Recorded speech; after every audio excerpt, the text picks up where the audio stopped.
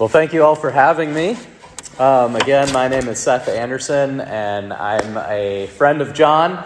John and I have known each other for a long time, ever since John came. And I'm a pastor up in St. Albans, which is about 30 minutes that way, up the interstate. I have a wife and 5 kids, hard to believe. And I'm excited tonight to be here with you guys because I love RUF. And there's a few reasons I love RUF. One is that my daughter is actually in RUF in New York City. And so this is her first year in RUF, and she's part of Citywide, which is actually also connected with you guys, and that one of John's best friends is the RUF leader there. So it's been a huge help for her, huge blessing to me. I texted her on my way down tonight saying, pray for me, I'm speaking RUF, and so she knows I'm here tonight. The other reason I love RUF is because RUF is not afraid to invite students into investigating who Jesus is and asking difficult questions, not being afraid of difficult answers, not being afraid to say, we don't have all the answers, but let's investigate together. And so those are 2 reasons I love RUF. So I'm excited to be here with you guys tonight. I know you guys have been working through the book of Romans, and so last week actually listened to that. So thanks, John, for sending that over. Listened to that last night, so it's kind of fresh in my mind that this is a safe place to learn, to grow, to be challenged.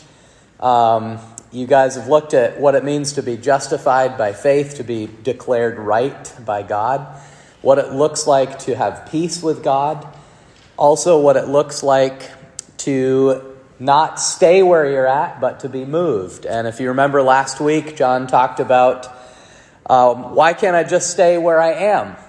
But he said Jesus loves us enough to meet us where we're at, but he also loves us enough not to leave us where we're at. Some people think, well, I'd like to stay where I am. And he said, well, that's kind of like if one of your shoulder sockets is out of joint. Remember that illustration he used? And he said, it's really painful when it's out of joint. And Jesus comes and he pops it back in, which allows us to move freely and live with freedom. So the question was, if Jesus paid for my sins, why can't I keep on sinning?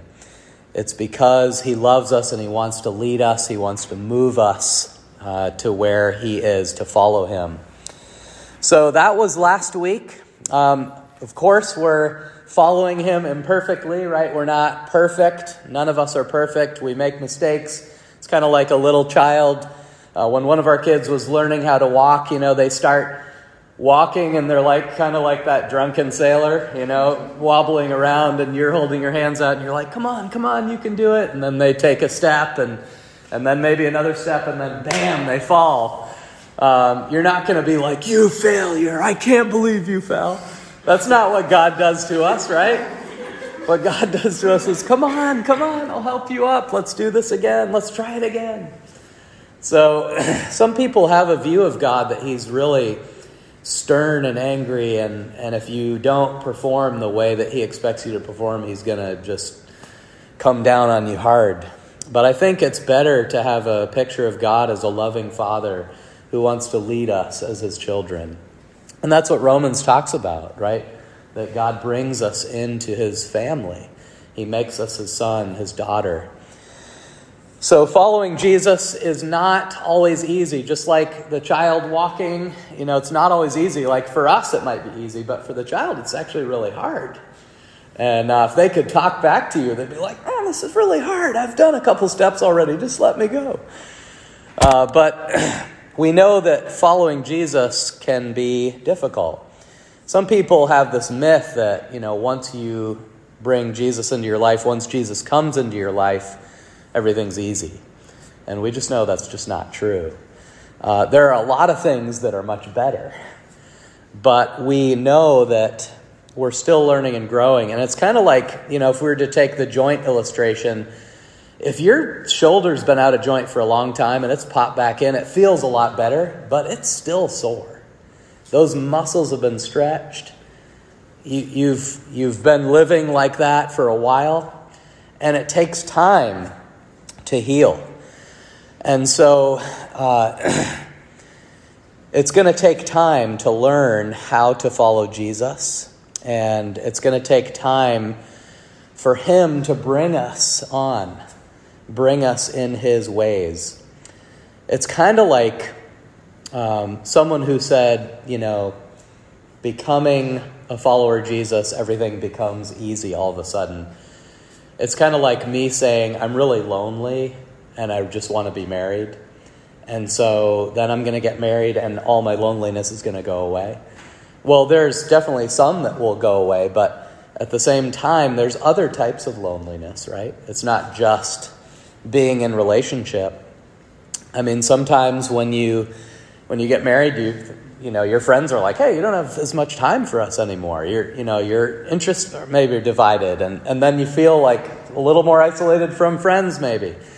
You have to be intentional there. So life is not always easy.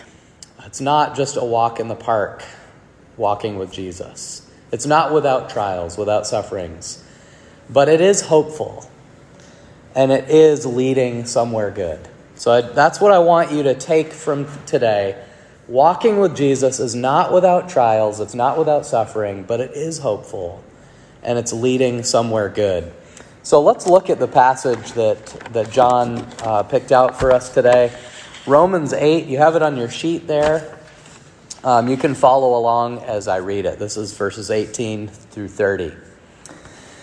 For I consider that the sufferings of this present time are not worth comparing with the glory that is to be revealed to us.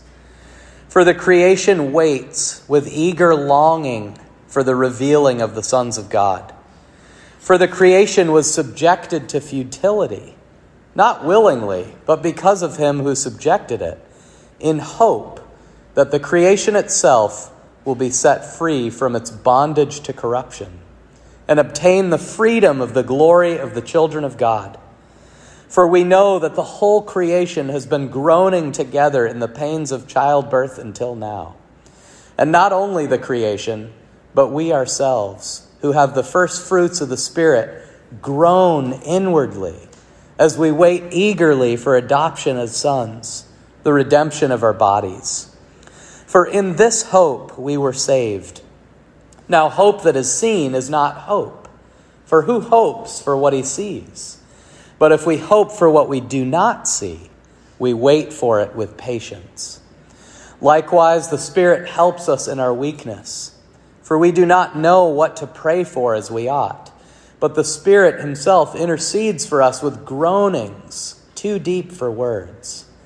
And he who searches hearts knows what is the mind of the Spirit, because the Spirit intercedes for the saints according to the will of God. And we know that for those who love God, all things work together for good, for those who are called according to his purpose. For those whom he foreknew, he also predestined to be conformed to the image of his Son, in order that he might be the firstborn among many brothers. And those whom he predestined, he also called. And those whom he called, he also justified. And those whom he justified, he also glorified. Let's pray together. God, we thank you so much for your word. We pray that you will help us tonight. Help us to make sense of this. Help us to consider what you want to teach us here tonight. Lord, I thank you for each and every one of these students. I thank you for their lives and for their hearts. The fact that you've brought them here tonight to hear your word, to interact with each other, to learn and to grow. We pray for your Spirit to lead and guide us now. And we ask it in Jesus' name. Amen. Well, a week ago last night, I was in the ER. I had a meeting at church and I came home. It was kind of funny that I tried to close the meeting without even praying. Like we always pray at the end of our meeting and I'm like, all right, we're done. the other guys were like, you forgot to pray. It's like, oh, okay. And then I looking back, I realized how off I was. But I got in the car and I was shaking. I had a fever. I went home. I came out of the car. My wife was on the porch and she's trying to talk to me. And I just stumbled in the house, went upstairs, and I realized that I had all this sinus stuff. You can hear it in my voice. I'm still definitely better, but still healing. And I realized that I couldn't feel from my knees down anymore, and I couldn't feel from my elbows down. I started losing feeling because I wasn't getting enough oxygen. And I started feeling tingling in my neck that was spreading around. And I told my wife, I said, I need you to get my daughter's nebulizer. She has asthma. I have asthma. What had happened is all the drainage had gone down and clogged my bronchial tubes. I couldn't get enough air. And I thought, if this keeps going on, I'm going to maybe go unconscious. It happened to me, several years ago. And so thankfully I knew some warning signs. Ended up taking the nebulizer, emergency inhaler, all that stuff. It helped a little bit. My wife was like, you're going to the hospital. We need to get you some medicine and stuff like that. So thankfully for prednisone, and now I'm on antibiotics, all that stuff, really helping a lot. But I found myself this week has been more challenging. This week I've been slower. I've been weaker. I've been a little lightheaded and dizzy. I just don't feel myself. And I found that I was longing to be better.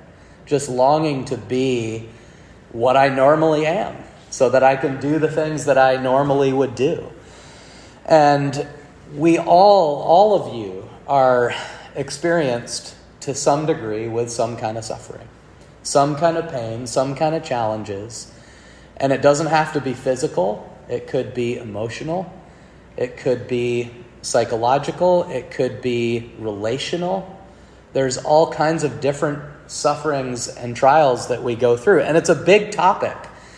So it's really difficult to deal with in one night, right? In one talk. How are we going to figure out, God's plan through suffering, here tonight? But I'm excited that you're here because this is one step. And I find that this topic, it's best to take one step at a time. And as you go through life, you need time, you need perspective. God will grow you in this topic.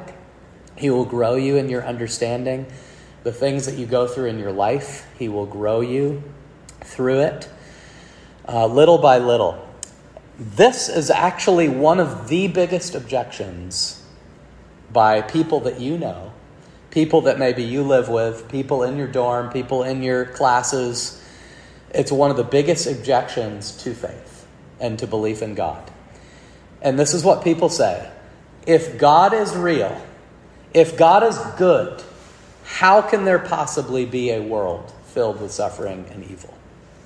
Either one of those things is true and the other is not true. They can't both be true at the same time, they would say. Because if God is good, then there wouldn't be suffering and evil. He would take care of all this. And if there is suffering and evil, then maybe there isn't a God at all.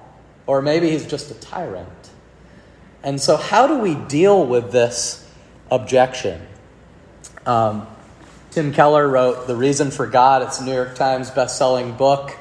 And he has a chapter in here. I would recommend it. There's a chapter in here called How Could a Good God Allow Suffering? That's a huge question, isn't it? And he opens the chapter with Hillary. She's an undergrad English major, and she says this: I just don't believe the God of Christianity exists. God allows terrible suffering in the world, so He might be either all-powerful but not good enough to end evil and suffering, or else He might be all good but not powerful enough to end evil and suffering. Either way, the all-good, all-powerful God of the Bible couldn't exist. And then Rob, her boyfriend, adds, this isn't a philosophical issue to me. This is personal. I won't believe in a God who allows suffering, even if he, she, or it exists. Maybe God exists, maybe not. But if He does, He can't be trusted.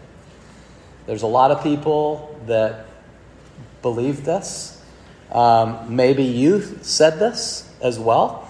Maybe you've wondered, how can we square these things? Like, how can God be good and all-powerful, and yet there still be suffering in the world? This is a question that I've asked for many years and tried to find the answer to, and I'm hoping to give you a little bit of help tonight. I don't have all the answers. I can't give it to you in a nice package, but I would say to Hillary and to Rob, they definitely have a view of justice, don't they? They have a view of like, this is what's right and this is what's wrong. And I would ask them, Rob and Hillary, where did your view of justice come from? Like, where is that based upon? Because we know that God is just as well. He cares about suffering. He cares about what's right and what's not right. And they're making a statement saying there's something that's right and something that's not right. And basically the fallacy of their argument is that they're saying, if I can't find a reason, then it doesn't exist. Someone said, that's like, if you're camping and you have a tent and you look in the tent, you see a St. Bernard dog, right? It's your dog is in there. You could say, okay, the dog is in the tent. But then if you were to say, I'd say, can you look in the tent and see if those little tiny no-see-ums, the little tiny bugs that bite you, that have a big bite, like the little black flies, can you look and see if there's any of those in the tent? You look in the tent and you're like, no, I don't see them. There's none in here. Are you sure? Just because you can't see them doesn't necessarily mean they're not there. And I would say the same is true. Just because we can't see reason and purpose for God's suffering doesn't mean that he doesn't have one. So I think we have to come back to that basic understanding. So I want to ask the question tonight, where did suffering come from? The question, where do we turn for help in suffering? And what is the purpose of suffering and evil? Those are big questions. But if we jump right in, we see the first thing that's said here is, I consider that the sufferings of this present time. And so the writer of Romans here is talking, and this is what I love about the Bible. It's real, it's honest, it's admitting there's evil, there's suffering, there's pain. This is real. It's not just, it's all shiny, it's plastic, it's happy, no suffering, life with Jesus is great. No, this is someone who trusts in Jesus, and they're admitting their suffering. We know that when in the beginning of the Bible, when God created the world, he created it perfect. And there was no pain, there was no death, there was no suffering, there was no evil. So where did it come from?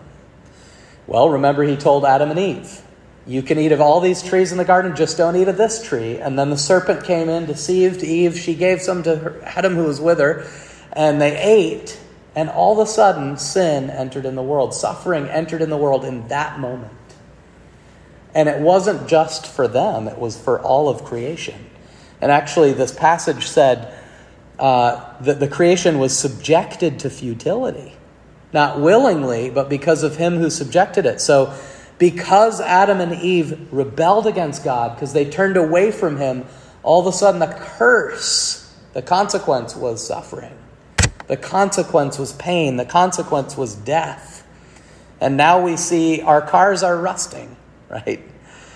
I just tried to do some touch-up paint on my car last year because my mother-in-law backed into a stone wall.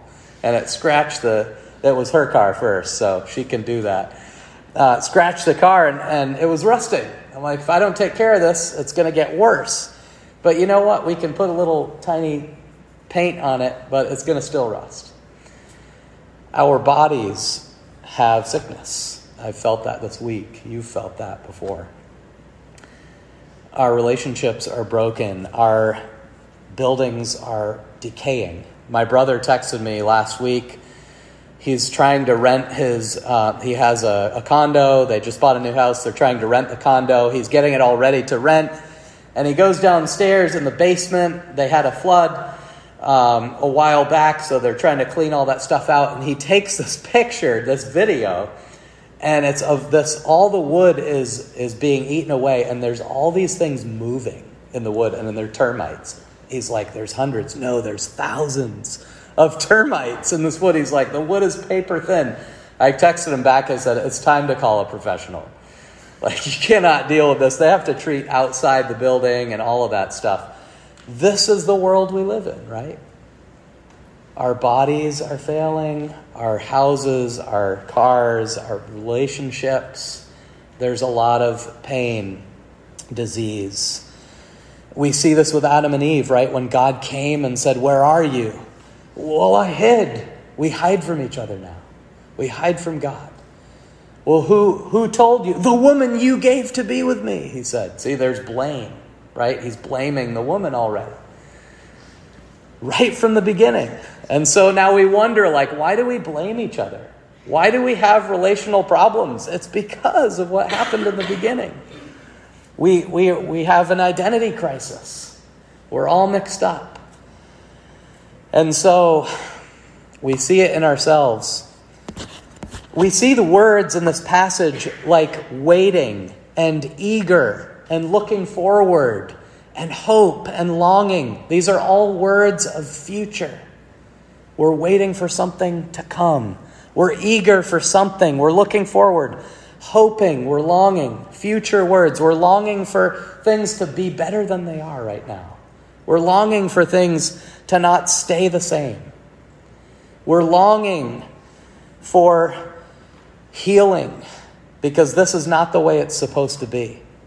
C.S. Lewis, he said, suffering is like God's megaphone. If you think of a megaphone, like all of a sudden, a loud voice, maybe you're, kind of sleeping or nodding off, or you're just kind of going through life the way that it goes, and all of a sudden you're woken up. Sometimes suffering will do that. Sometimes pain will jolt you out of complacency. It gets our attention. And it creates longing that the future, we want it to be different. I think suffering is also like signposts. If you're driving down the road and you're wondering, where should I go? Where is this exit? Where do I turn on this road? You're looking for the sign. And suffering is like a sign saying, it's this way. This is the way to go. It's not here. You have to turn and go this way. God is doing that in our lives. Now, you might say to me, this is all very theological and theoretical, but you don't know my suffering. You don't know what I've gone through in my life. How can you just... Who's writing this anyway? I mean, this person writing it, I consider that the sufferings are not worth comparing with the glory that's to be revealed. Well, you might say, I consider the sufferings are big. Well, we know that the Apostle Paul is writing this, and I just want to read to you what he went through. He went through some pretty difficult things. We're told actually in 2 Corinthians chapter 11, he says, 3 times I was beaten with rods. Once I was stoned. 3 times I was shipwrecked. A night and a day I was adrift at sea. That does not sound good. On frequent journeys in danger from rivers, danger from robbers, danger from my own people, danger from Gentiles, danger in the city, danger in the wilderness, danger at sea, danger from false brothers, in toil and hardship, through many a sleepless night, maybe you've had that, in hunger and thirst, often without food, in cold and exposure. And apart from other things, there is the daily pressure on me of my anxiety for all the churches. If you struggle with anxiety, Paul did too. And actually, I would say Jesus did too. The night before Jesus knew that he was going to die, he was sweating like drops of blood. He was pleading with God to take the cup from him. If there's any other way, he's saying. And so we know we're in good company. This is difficult. Suffering is difficult. But here Paul talks about hope. He doesn't dwell on the suffering.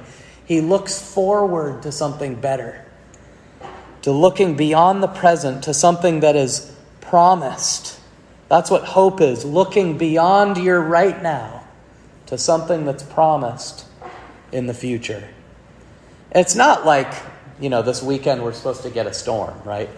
I don't know about you, but if you're a skier or snowboarder, I've gone once this year, and I am kind of jealous of John right now because he's out in Colorado.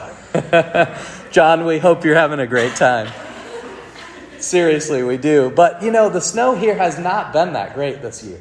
And so we hear about the storm coming this weekend. People say, maybe it'll be a nor'easter. And then I check the weather. It's like we might get 1 to 3 inches. And I'm kind of like, what? Seriously? And so if I can say, I hope we get a storm, I don't know for sure if it's coming. I can wish that it's coming. That's not what Paul is talking about here. His hope is deeper. He's saying, I hope and I have confidence. I know it's coming. I know it's coming. I know there's a better world coming. I know that God is going to make things right. He's going to put things the way they're supposed to be. The challenge with suffering is it traps us in the present. It traps us, and all we can see is right here. And I felt this last week. My wife was actually gone to New York to visit our daughter, and she took our helpful daughter with her. And so I was left at home with the dogs, with the kids, and I'm not feeling well, and I'm like, I gotta take the dog out to go pee again. And so I'm like doing everything I can just to get the dog outside, like go, so I can get back inside. And, you feel like it's all about me. And all I could think about was how tired I was and how weak I was and how sick I was. It's so hard to see outside of yourself when you're suffering. And that's normal. But we need to hear this because Paul is forcing himself. He's saying, look, there's hope. There's more. And there's longing. Longing for a better week. Longing for a better day. Longing for a better life. Some people say, the greatest times of growth were in the suffering. And that's hard, right? Because you don't feel that in the moment. But then you look back. And as Keller says, you need time and perspective. Time and perspective to help see. So that's the reality of suffering and the hope that we have. The second thing we can see here is the help that we have in suffering.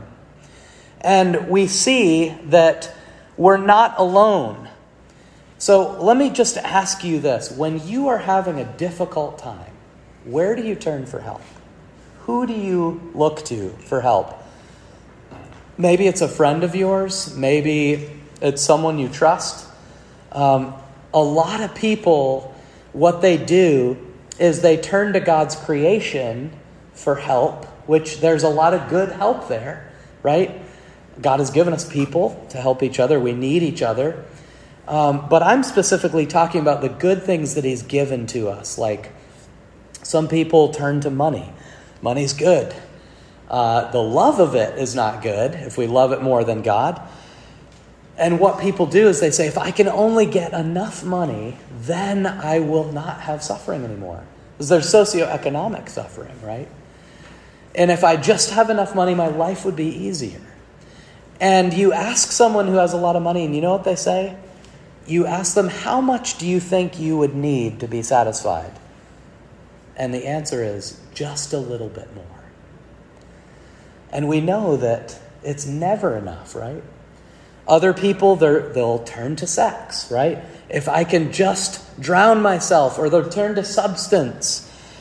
These are good things, or to sports. I'm going to just pour myself into this so that I don't have to think about the hard things in my life. And what you find is you keep longing because it's never enough.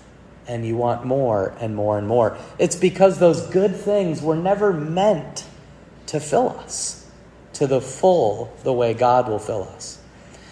And so we squeeze these things to get as much life as we can out of them, and we end up abusing them. And what Paul is saying here is it's okay to groan. It's okay to groan, to say, I just can't go on. I feel as though I can't even put this into words. And we see there's groaning here, that we're not alone. And he says, God has given us of the Spirit, verse 23. We have the Spirit. The whole creation is groaning, actually. And God has given us the Spirit, the third person of the Trinity. God's Spirit lives within us. If you're walking with Jesus, the Spirit lives in you. Some people will say, I wish that I was actually living back when Jesus was alive. Then I could see his miracles. I could talk to him. I could hear what he says. I could look him in the face. And it would be so much better than it is right now. And I'll say, really? Because if you ask the disciples, I'm not sure they would agree with you. Because they were there. They saw the miracles. They were able to look Jesus in the face. They were able to ask him questions. They were able to sit with him and be with him. And a lot of them didn't get it. A lot of them were like, so when are you going to beat the Romans, Jesus? He's like, that's not what I came for. Actually, I think having the Holy Spirit within us is better than what the disciples had. Because now we have the Spirit, who God living in us, reminding us of who he is, reminding us of who we are.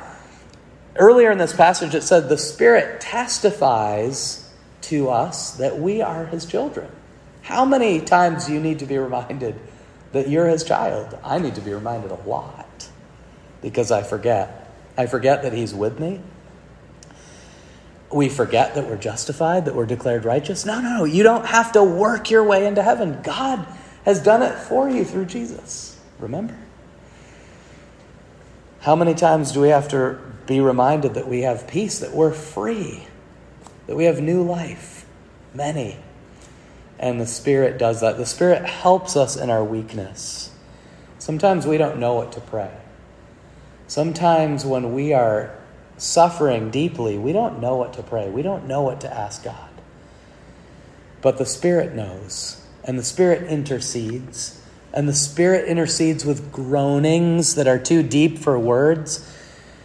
Have you ever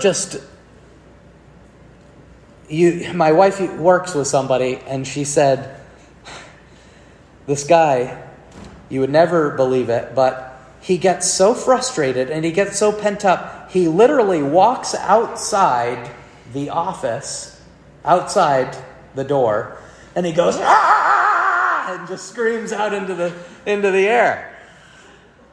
You ever felt like that? You would never guess it looking at this guy.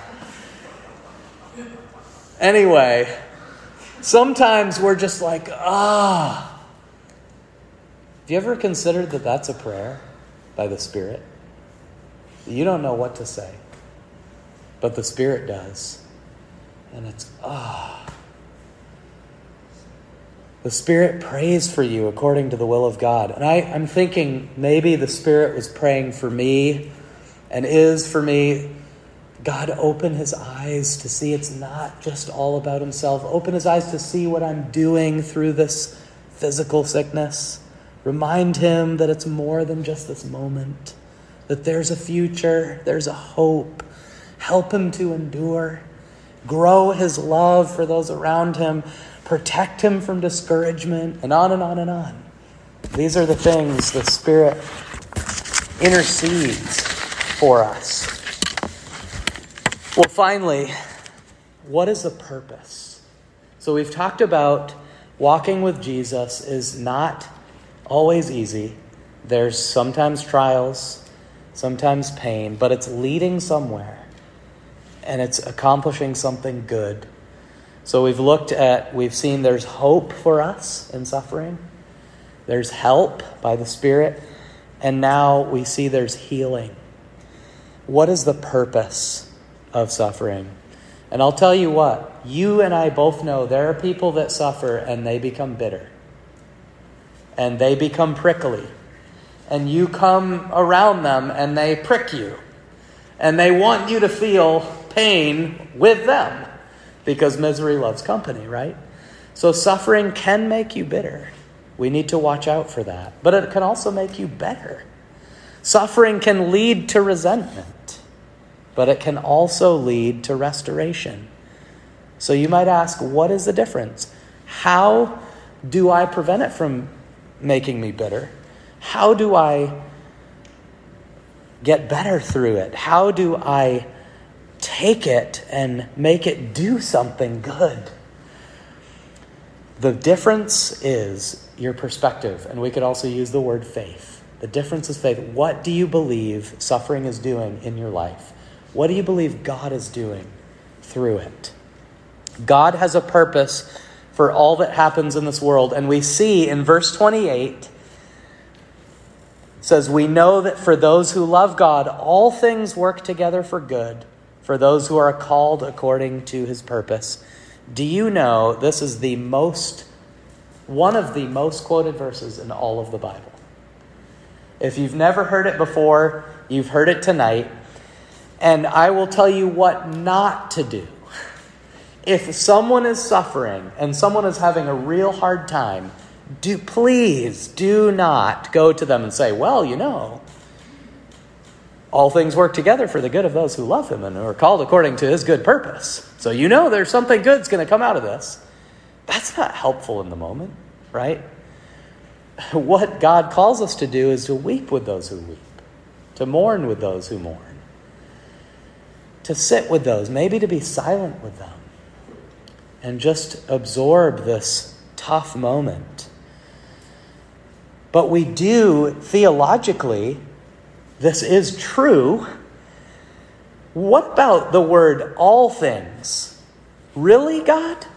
All things? Because I know some pretty horrible things that have happened to people. You mean everything?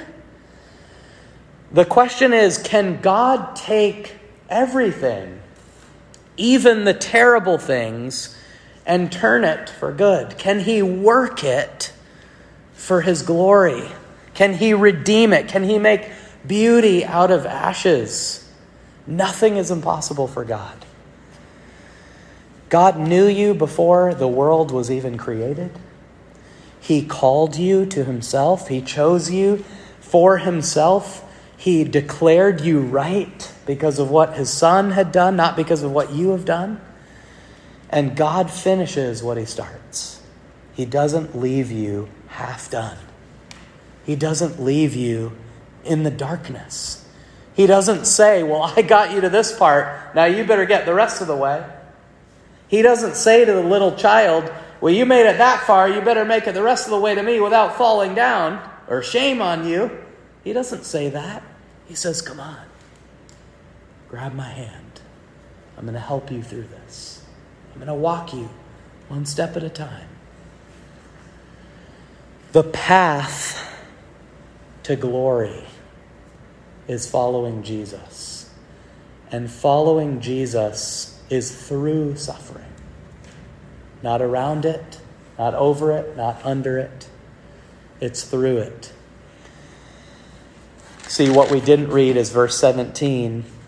I'll read it for you. We started with verse 18. Verse 17 says this: we become his children, heirs of God and fellow heirs with Christ. Here it is. Provided we suffer with him, in order that we may also be glorified with him. Do you see the path? It's suffering to glory. Paul Miller, he has a daughter who has special needs. They've gone through really difficult things in their family and their life, but it's been beautiful too. And he talks about it as a J curve. So if you think of the letter J, right? We start here and we'll go up. And he says all of life is like a J curve. You start here with life, and then you go into death, and then you go into resurrection. And this is the pattern of the Christian life. Life, death, and resurrection. And we can see it in all of our life. I mean, you think about, you become a follower of Jesus, you're going along, life is going pretty well, or maybe it's not going well, and you are encountered with Jesus, and Jesus says, I love you where you're at, but I'm loving you too much to leave you here. You need to die to yourself and then rise. I feel that with my sickness too, that here I am, and life is going along well, and then I get sick, and it's like dying. But now I have medicine, and I'm starting to come out of it. I'm probably like right here, and I'm waiting to get to here. And I won't fully get up here until I have a new body.